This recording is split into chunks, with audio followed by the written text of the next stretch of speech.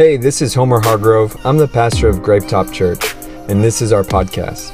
I want to thank you for connecting with our family today, and I hope this message inspires you and that it makes a difference in your life. Enjoy the message.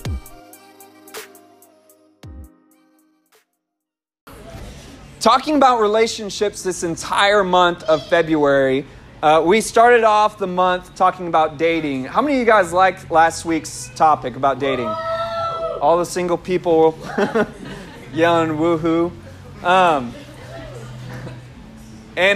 Today, I have a question for us to get started. And it's, do you believe everything that you've heard about marriage? Do you believe that? A no right away. Do you believe everything that you've heard about marriage? And with today's topic, our title today is Marriage Myths. And when it comes to marriage, there's so many myths that are out there. And we're going to be debunking some myths today. Someone say, gear up. Look at your neighbor and say, gear up. Because when it comes to all these different ideas about marriage, there's some good ones, some good myths out there, there's some bad myths. But we're going to be talking a lot about sex, personality, expectations, and more. And the woohoo in the back. And so, as we get started, I want to read y'all this verse in Ephesians chapter 5. It says, "As the scriptures say, a man leaves his father and mother and is joined to his wife, and the two are united into one. This is a great mystery." Look at your neighbor and say, mystery. "But it is an illusion of the way Christ and the church are one."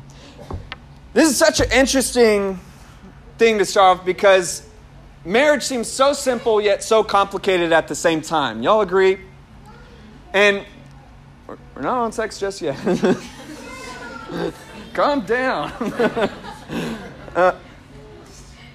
Marriage is a mystery, and what makes it even more mysterious is when you look back in time, when you look back at history, there's another verse where it says, "This explains why a man will leave his father and mother's home to be joined to his wife."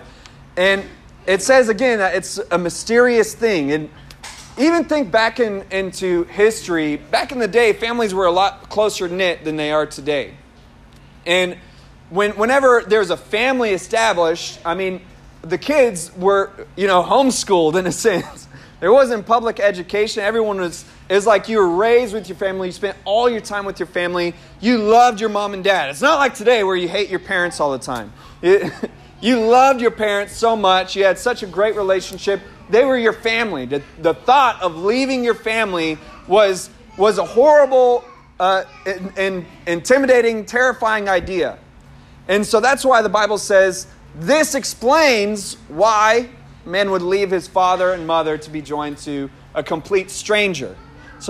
Why someone would leave the comfortability of everything that they were used to, everything that they were raised with, to go with a complete stranger that they met and start a new life with them. It's a mystery. It doesn't make sense.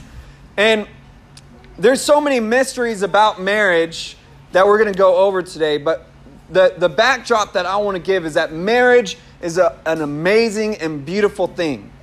Marriage, the reason why somebody would leave their home and leave their family is because the heart of connecting with somebody else. I mean, even in the garden with Adam, he walked with God. He was so close with God. And yet, God saw that he still desired a companion outside of this spiritual relationship with God. And God granted it to him with Eve. And so even in the Garden of Eden, we see that this companionship in a marriage is a healthy and good thing, and God called it good.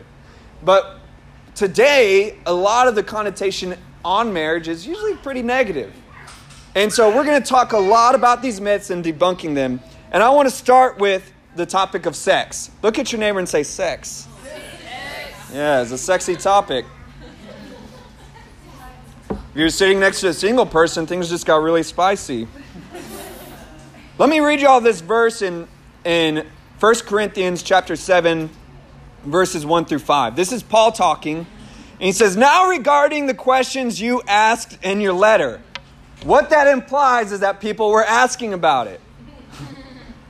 Yes, it is good to abstain from sexual relations, but because there is so much sexual immorality, each man should have his own wife, and each woman should have her own husband. The husband should fulfill his wife's sexual needs, and his wife should fulfill her husband's needs. Right there, that's, if you've ever heard me say, there's a lot of horny people in the church. The Bible says it right there. It says that the wife gives authority over her body to her husband, and the husband gives authority over his body to his wife. Do not deprive each other of sexual relations unless you both agree to refrain from sexual intimacy for a limited time so you can give yourselves more completely to prayer. Because that's what we're really doing, right? That was before they had a TV. Afterward, you should come together again so that Satan won't be able to tempt you because you lack self-control. So this whole idea that Paul is talking about is sex.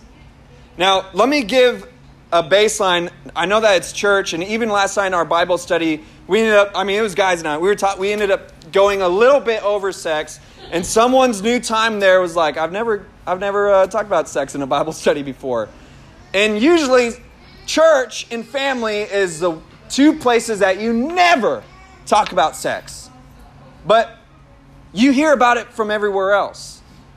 I would argue that church and your family are the two places that the topic of sex should be talked about first.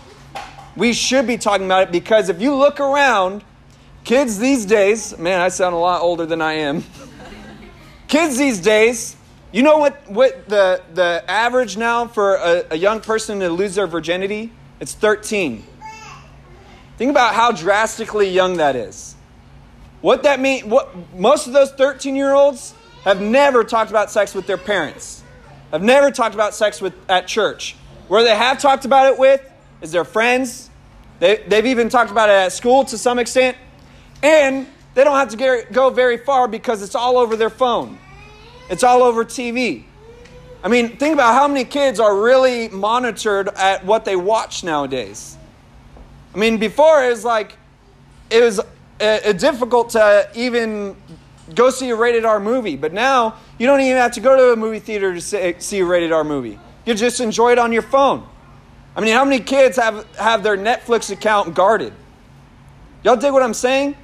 Look at your Netflix feed. Look at your Hulu. How many movies have a representation of sex in them? How many shows are literally geared to sexual perversion? And so, again, it's not that sex isn't being talked about. It's that it's just not being talked about in church. Y'all feel what I'm saying? And we need to have a good biblical understanding about sex. And it's the only way that our future kids are going to have a good understanding about sex is if we talk about it, even though it's uncomfortable. Y'all feel me? And so, talking about sex, there's a couple myths within the church about sex, especially with young Christians. And if you're married already, maybe some of these myths may have applied to you at one time. Maybe they apply now. But one myth is that marriage is simply a license to have sex in the church. There's a lot of young people, college students that are Christians that want to get married for the simple reason as a license to have sex. And they have no cognitive mind about how it's the joining of another person, that you are becoming a companion, a best friend with somebody else. A lot of people have the idea of marriage being something where you don't have to talk to each other. And a lot of people in church end up having premarital sex, getting pregnant, going to the courthouse, and getting married the next day. And what happens is you got two people that don't even know each other. They end up joining the rest of their lives, and all of a sudden they spend a couple months together. Sometimes it's just a couple days, and they're like, who the heck are you? And they feel like they married somebody that they didn't even know. I don't know how many friends that I've had that ended up getting married like that, and then they look at each other and like, this was just a giant mistake. I don't even feel like I really know the real you. I thought I did, but you're not that. Marriage is so much more than just sex. Y'all feel what I'm saying? Now here's another thing about that. Is a myth. Myth number 2 about sex is once you get married, you never have sex. That's a lie from the devil, right? Someone say amen. Amen. All the married people, amen. Once you get married, you never have sex. Did you know that even in secular studies, that married people have more sex than people who sleep around? That there's this idea that you end up, if you're not committed to one person, you'll be having sex with more people. It's not accurate. It's just an idea that's not true. If you even think about the average partier, I mean, how many times they go out at night and how many people that they have to meet to be able to have sex even just once a week, twice a week, and it just doesn't happen. With a married person, there's an average of, the statistical average secularly is 2 times a week. And so this idea that once you get married that you never have sex like you used to, it's just not true. It's just a far-right idea that isn't there. And another myth about sex is that guys are the only ones who want sex all the time, and that sex is only enjoyable for the guy. Now this is kind of a sharp sword here, okay? And this will apply to you single people one day, but this is especially for those of us who are married. The idea that guys are the only ones who want sex is just not true. If anything, there's oftentimes where women want to have sex more often than men, and there's plenty of times you can ask plenty of married couples to where when the husband gets home, sometimes it's a long day at work or whatever, and he just wants to sit and watch TV. And the wife can be like, hey, baby, how's it going? And, dropping little hints. And some of you married couples like, oh, dropping hints. And the husband's like, babe, I'm just really tired today. Just like how you see in the movies where the woman is the one that's like, oh, I have a headache. I'm too tired. The guys are usually the ones that say that. The men are the ones that's turning it down. And it's not a reality that guys want it more than girls. I'm not trying to project that women want it more than men either. The idea is that we both mutually like the idea of experiencing unity and pleasure with our spouse. And I think some of you married couples can agree that sometimes it's just kind of finding the right moment at the right time. And it's like, man, we both really enjoyed this today. And now the idea that sex is only enjoyable for a guy, this is going to be a little PG-13, okay? And I'm going to just throw it out there. And I want y'all to just receive this the best you can. And the first thing I'm going to say is, ladies, and I'm going to just look down at the ground while I say it. Ladies, if you want to start enjoying sex with your spouse more, you're going to have to stop faking it. So there's so many times where women are not pleased because they're trying, it's almost embarrassing for them to tell the man, can you move over a little bit? Can you do this? Can you do that? And it's so often that sex becomes less enjoyable for women because you're not communicating what you really want, what you really need. And guys, now I'm going to talk to you. If you want to have a healthier sex life with your spouse, what I'm projecting to you is you should really focus on pleasing your wife first. And when you develop a healthy sex life to where you're putting her needs before your own, y'all both are going to enjoy sex a lot more. All the women, all these girls are like, hey man, I like today. I knew I was supposed to come today.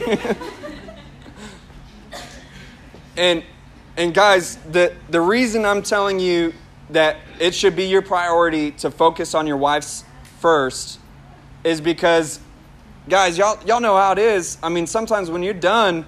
You fall asleep. You can't even function after that. It doesn't take any. It just, you have so much less drive.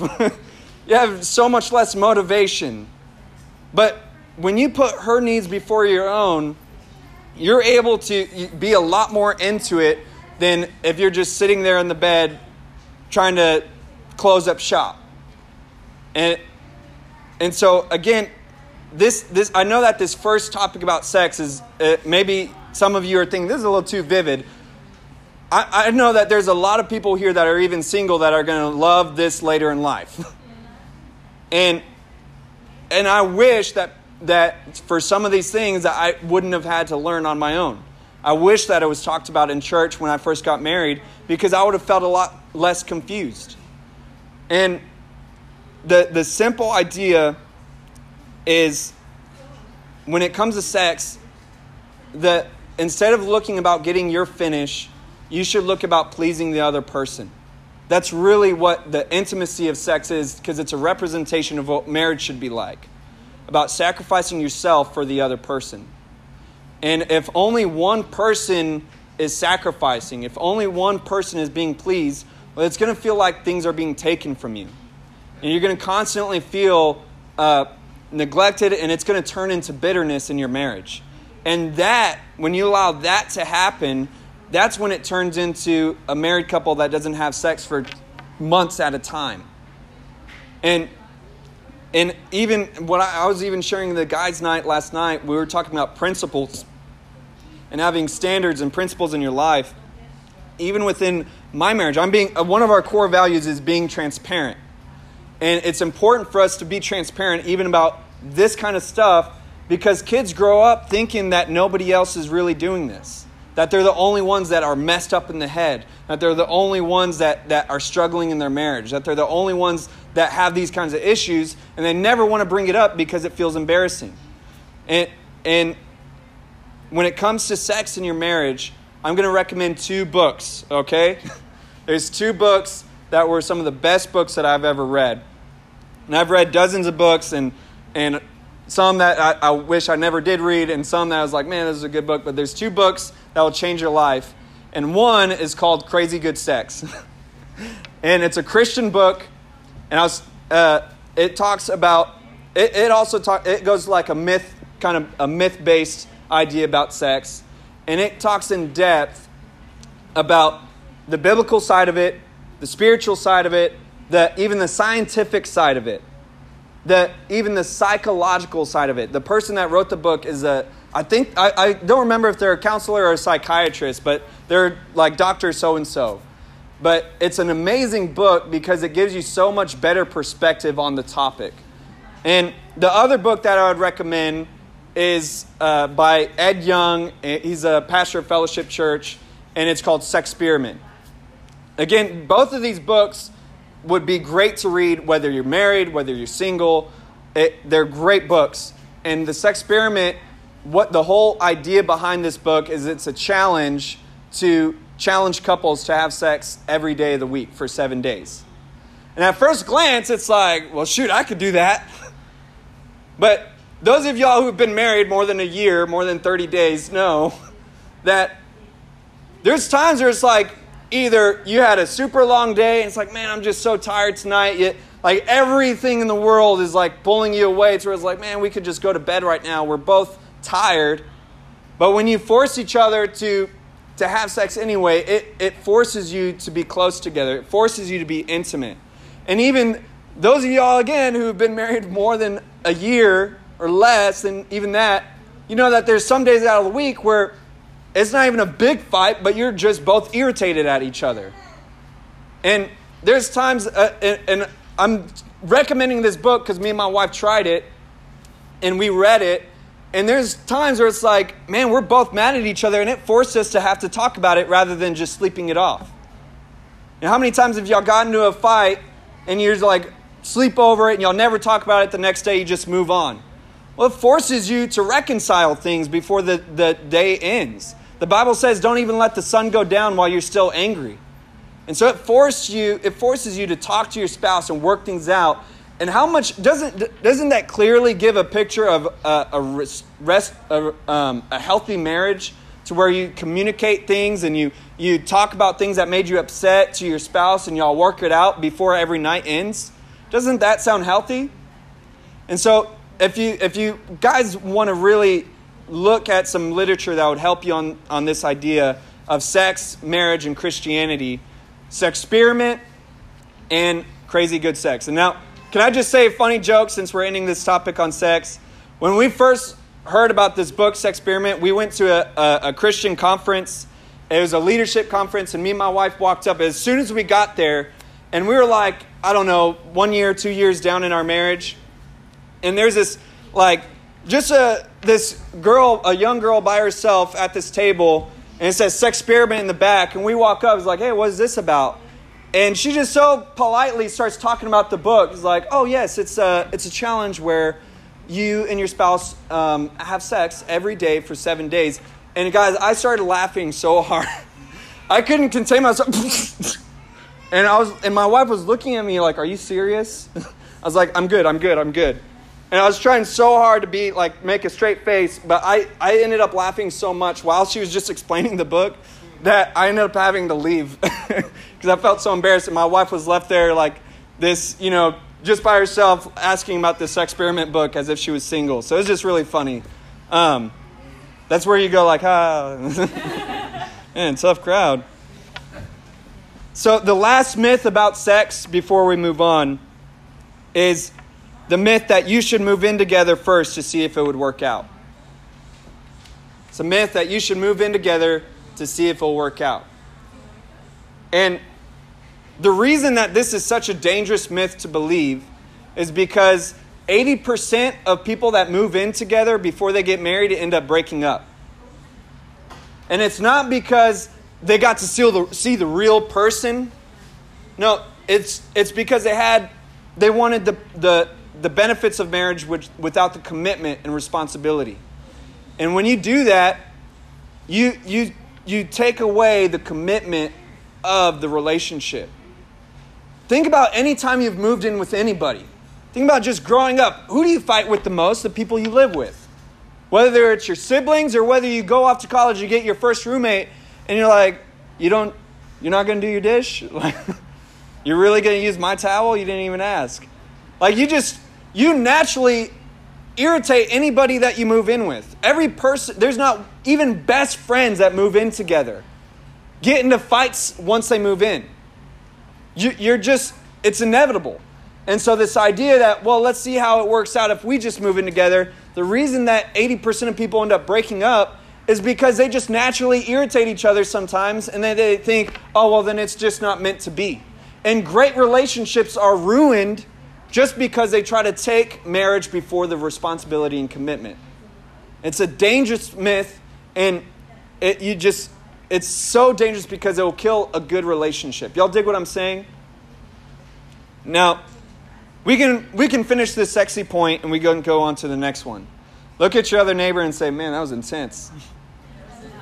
Look at your other neighbor and say, do you think that was kind of graphic? Let's talk about personality. Personality. Let me read you Galatians chapter 6, verse 7. It says, don't be misled. You cannot mock the justice of God.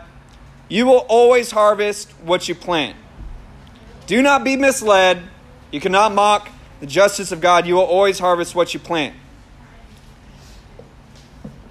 There's a myth that, have you ever heard of the myth of marriage is just a paper? Marriage is just a paper. Maybe you've even heard the myth that marriage ruins everything. Man, there's some people that are so super spiritual to where they think that marriage is like a hex. And once you sign that paper, that all of heaven and earth is going to come against you to ruin that marriage. That's like this plague. The truth is, a lot of people get married and stop investing into the relationship. Marriage is more than a paper, it's a commitment to one another. And it's not that marriage ruins everything, it's that neglect ruins everything. Have you ever heard the term that, I remember hearing one time, someone was talking about their marriage, and they were talking about how they met this other person, and that this person was so much better than their spouse. And someone told them, you know, the grass is always greener. And the person responded saying, yeah, well, the grass over here is burnt. Let me suggest this to you, that anyone that has ever had their own yard, they maintain their yard pretty diligently.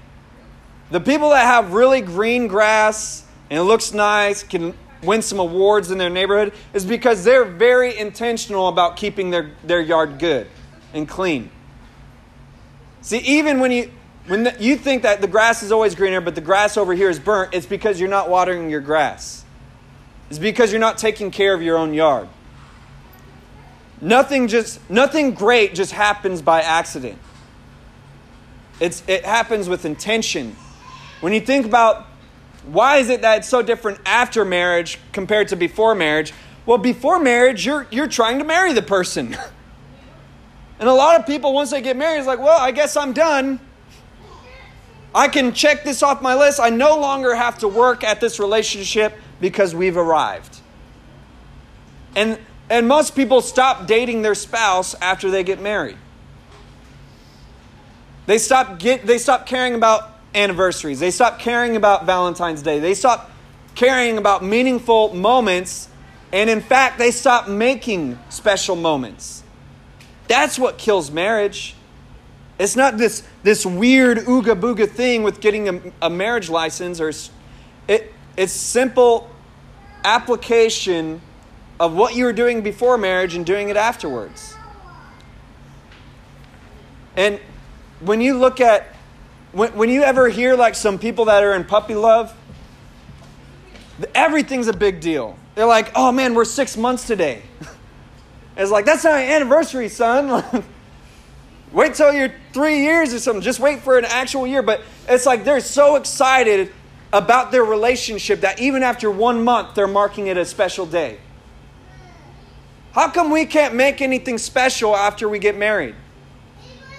Is it not any more meaningful? It's all about personality. It's all about what you put into marriage is what you're going to get out of it. If you put in passivity and neglect, you're going to get all those feelings back. If you put intention and romance, you're going to get that back. If you put in love in a marriage, you're going to get love out of it. If you put sacrifice in your marriage, you're going to get sacrifice back out of that marriage from the other person. Another myth is that you have to marry the right personality to be compatible. If you've ever heard someone say something like, we're so good together because we're so alike. I just want to debunk this myth real quick, because I've seen plenty of married people that are just alike and they're happy together. And there's plenty of married people that are nothing alike and they're happy together. What I'm telling you is that really it doesn't have anything to do with personality. I would say that you should like the person that you're dating. You should like the person that you want to marry before you marry them. But this idea of personality types matching up is really, it's not the point. And if the reason I'm saying that this is a myth, because if you hold on to that, a couple years down the line, you might be one of those people saying, I think I married the wrong one. We're not as compatible as I thought. Our personalities are a lot different. And you start thinking, my marriage is hard because our personalities are different. But it has nothing to do with the personality.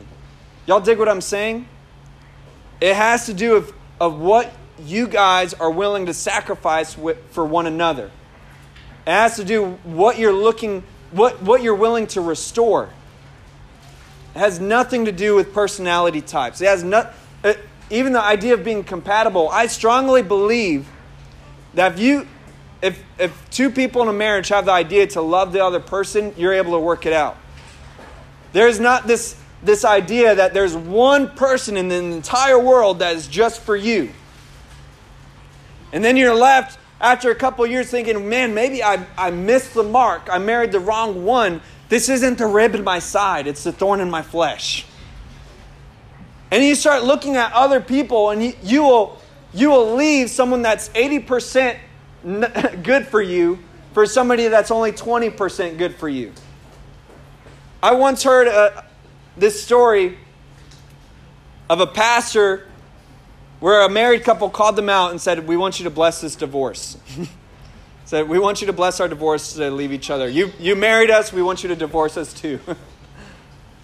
And so he ended up showing up and trying to counsel them. And the husband, he says, I thought that she was the rib of my side like Adam and Eve, but she's actually what Paul talked about. She's the thorn in my flesh. And I found the real rib to my side. She's my secretary. And so I need to leave her to find the right one for me.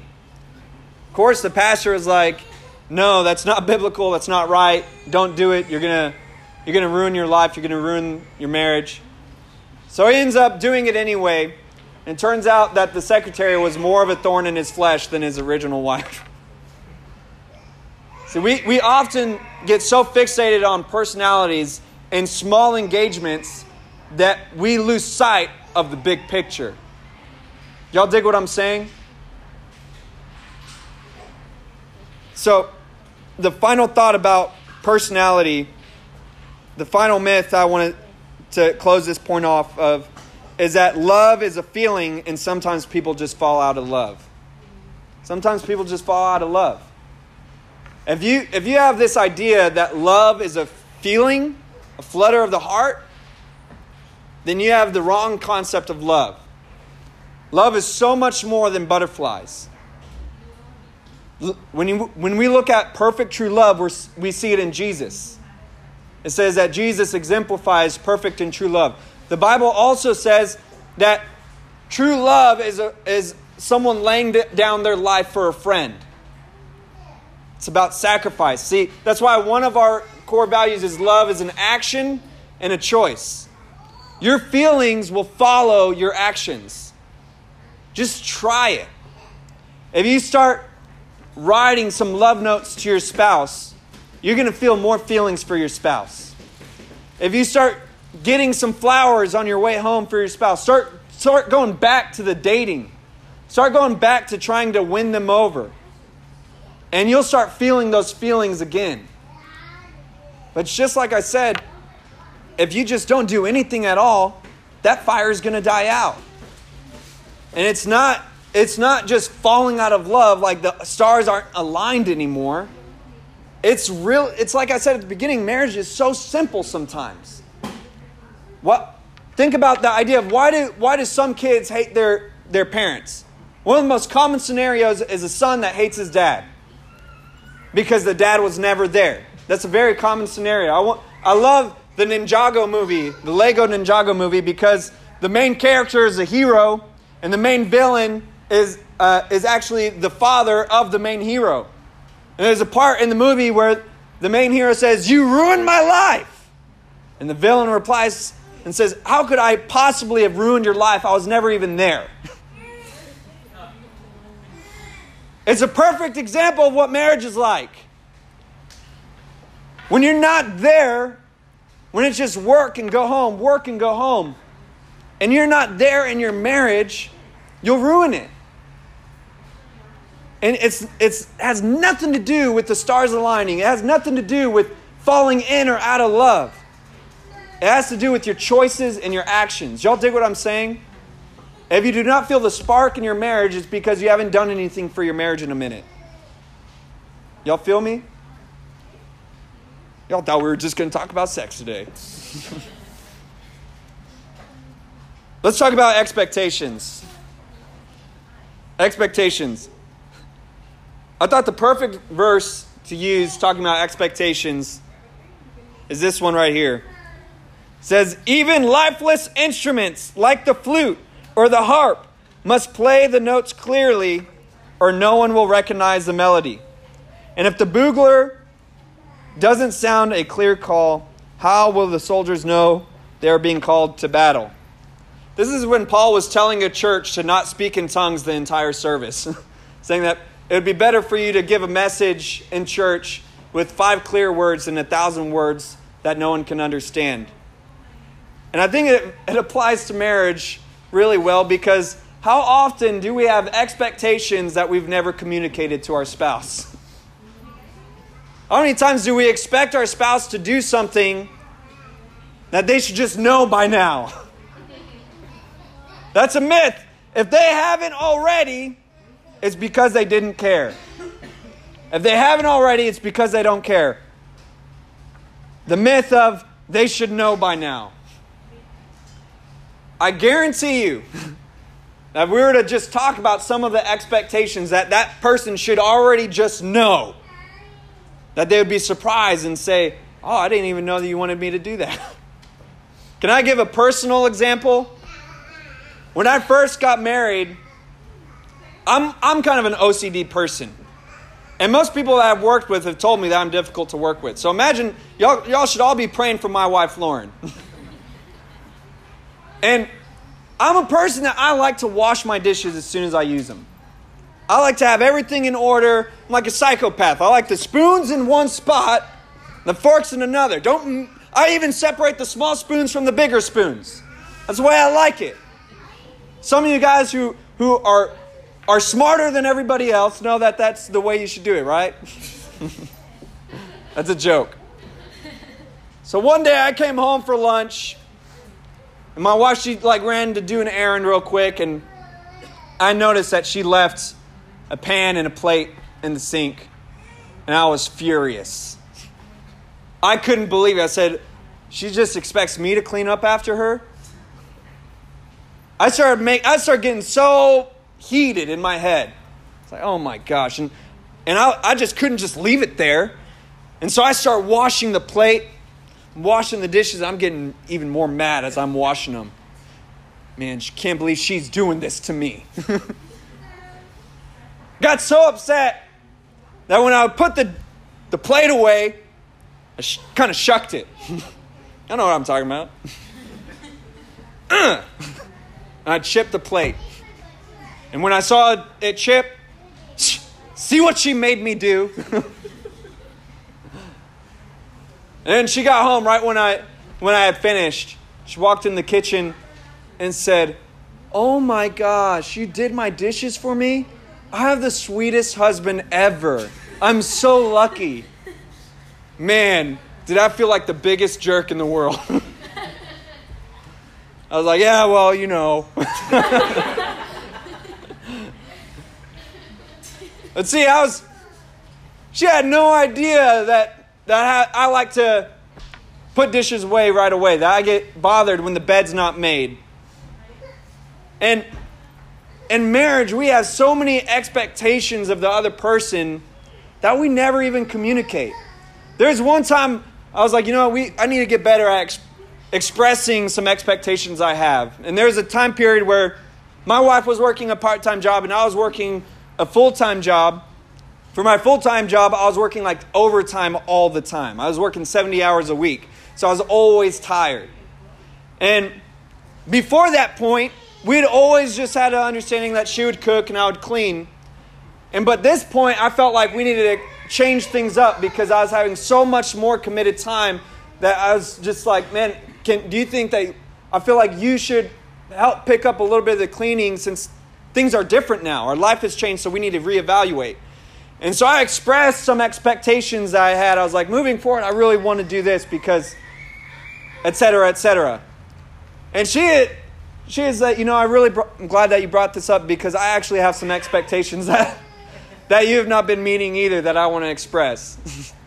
And see, I was at it in my mind. I was like, she needs to work on this. She needs to fix this. And she told me, I noticed that when you come home, I make you breakfast and everything in the morning, and when you come home, you just leave your lunch bag on the table. And it makes me feel like you just expect me to, you don't even throw anything away, it smells, and you just expect me that I'm like your maid. And I was like, oh shoot, like that's not even what I was intending. I just left it there and like with the thought, I was like, I don't want to deal with this right now. I'm going to wait 20 minutes and clean it myself. But she looked at it and said the same thing I thought at the beginning of the marriage. So he just expects me to clean this? See, there's so many fights that we have in marriage just because we don't communicate. So many expectations that we've never clearly said. And if we do not talk about them, we're going to continue to be upset and frustrated. Y'all dig what I'm saying? Just talk about it. Even if it seems petty, talk about it. Because if not, the Bible says that just a little yeast will permeate through the whole batch of dough. Meaning that another place it says that small foxes spoil the vine.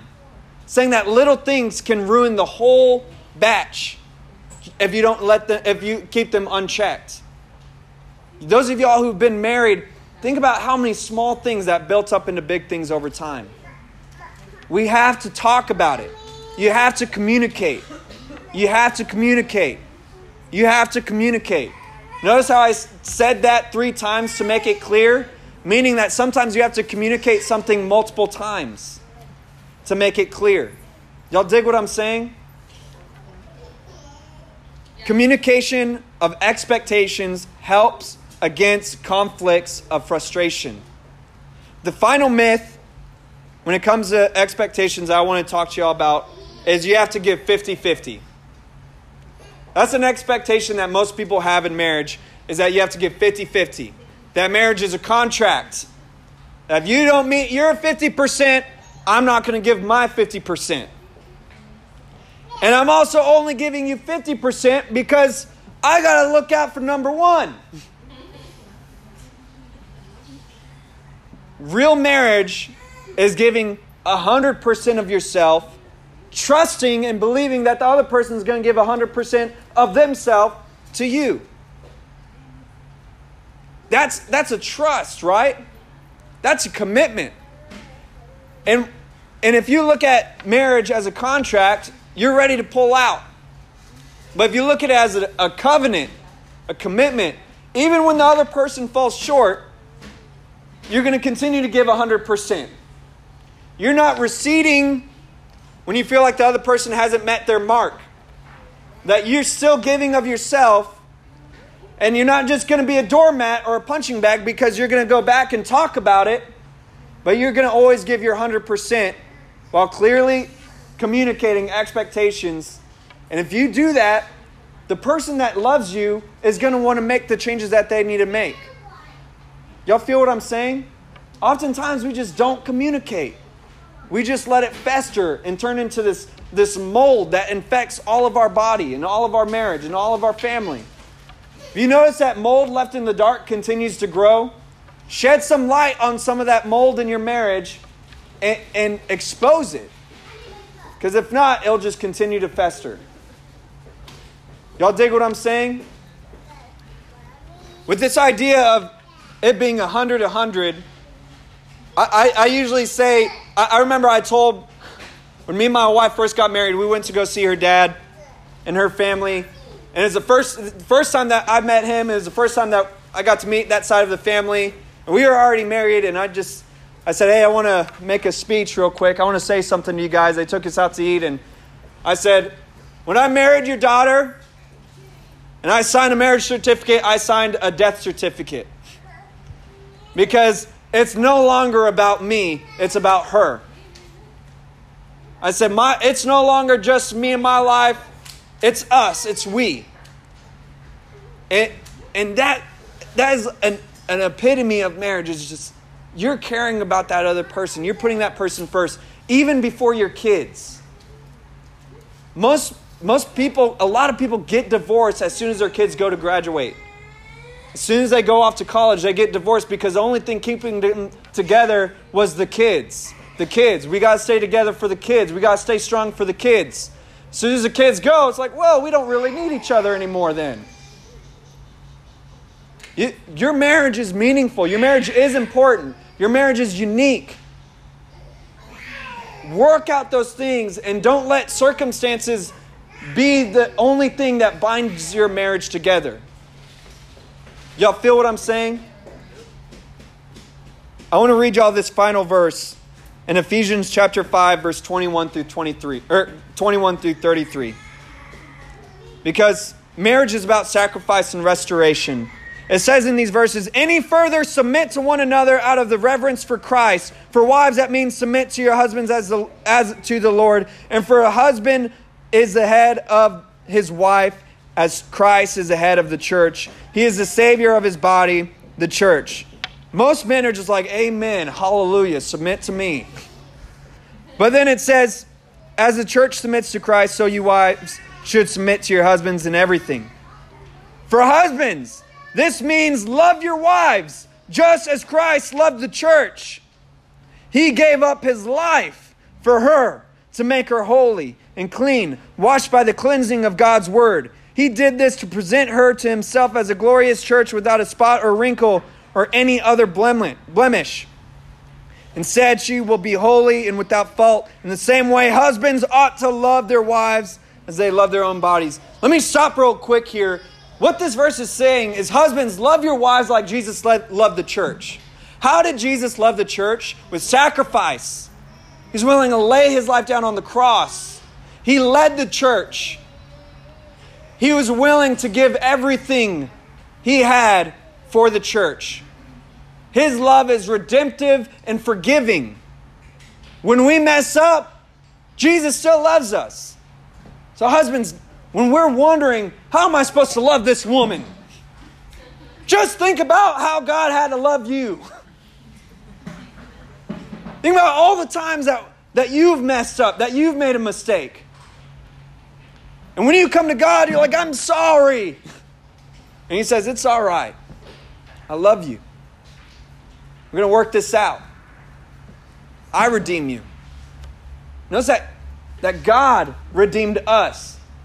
Even when we feel like us as men, we know so much better than our wives because guys are always right? That's how that saying goes, men are always right. Or we are the ones that Jesus was the one that redeemed us, and so we should be the ones leading in the redemption of our marriage.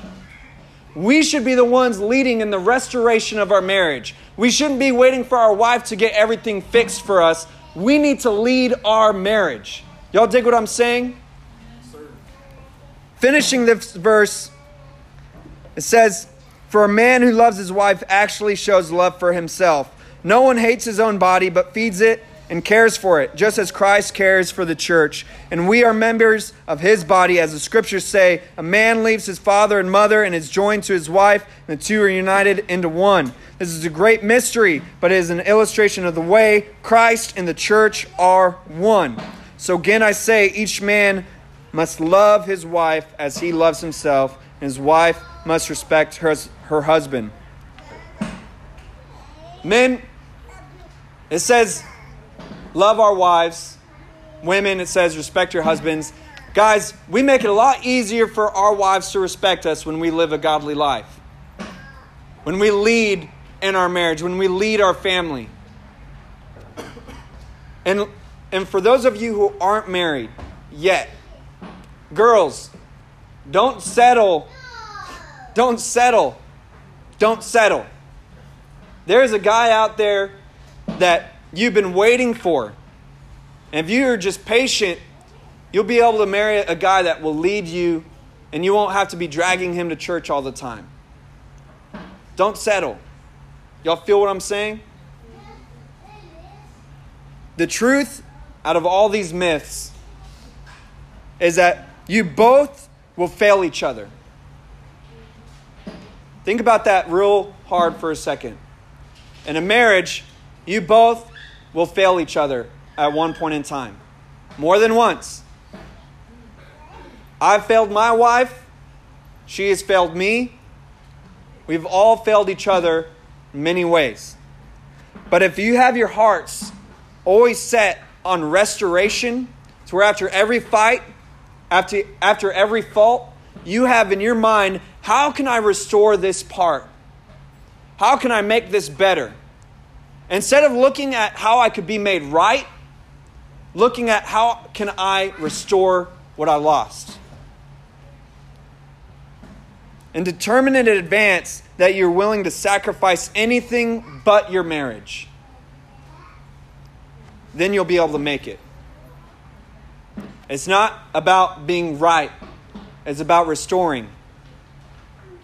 It's not about sacrificing your marriage. It's about sacrificing everything for your marriage. With that being said, I want us all to close our eyes and bow our heads.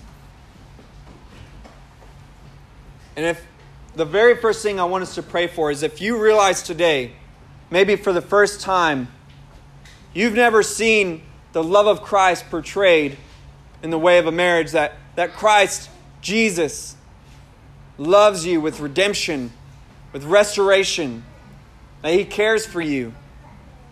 And if maybe at some point of today's message, you realize that you need to put your trust in the marriage of Jesus Christ, the union of you and the Savior of the world. If that's you, with every head bowed and eye closed, I want you to raise your hand.